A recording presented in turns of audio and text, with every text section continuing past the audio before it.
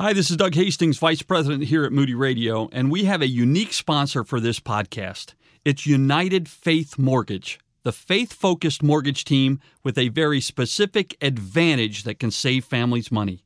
Here are two things you need to know. Number one, United Faith Mortgage was started by a dad and his son and his wife, and they've grown into a team helping families all across the U.S.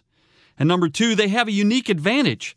Their company is an arm of a bigger company, which is a direct lender, meaning there's no middleman. Their company uses its own money and makes its own lending decisions within its own walls.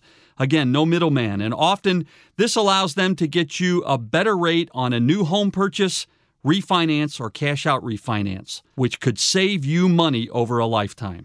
Check out the Faith and Family Mortgage team at UnitedFaithMortgage.com. United Faith Mortgage is a DBA of United Mortgage Corp., 25 Melville Park Road, Melville, New York. Licensed mortgage banker. For all licensing information, go to nmlsconsumeraccess.org. Corporate NMLS number 1330. Equal housing lender. Not licensed in Alaska, Hawaii, Georgia, Massachusetts, North Dakota, South Dakota, and Utah.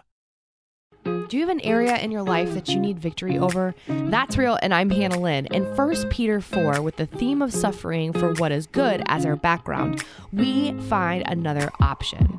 Sever with sin and start serving. Serve the body of Christ for the glory of God. The opposite of suffering for doing evil is sacrificing for others. We can do this because Christ is the OG, the original, and paid the price for our sins, sacrificed and suffered for us. Above all, keep loving one another earnestly, since love covers a multitude of sins, in order that everything God may be glorified through Jesus Christ. That's in 1 Peter 4. Do you need victory over a sin in your life? Serve others and trust that God paid the price, suffered, and sacrificed for you. That's Real. More on Instagram at That's Real Radio.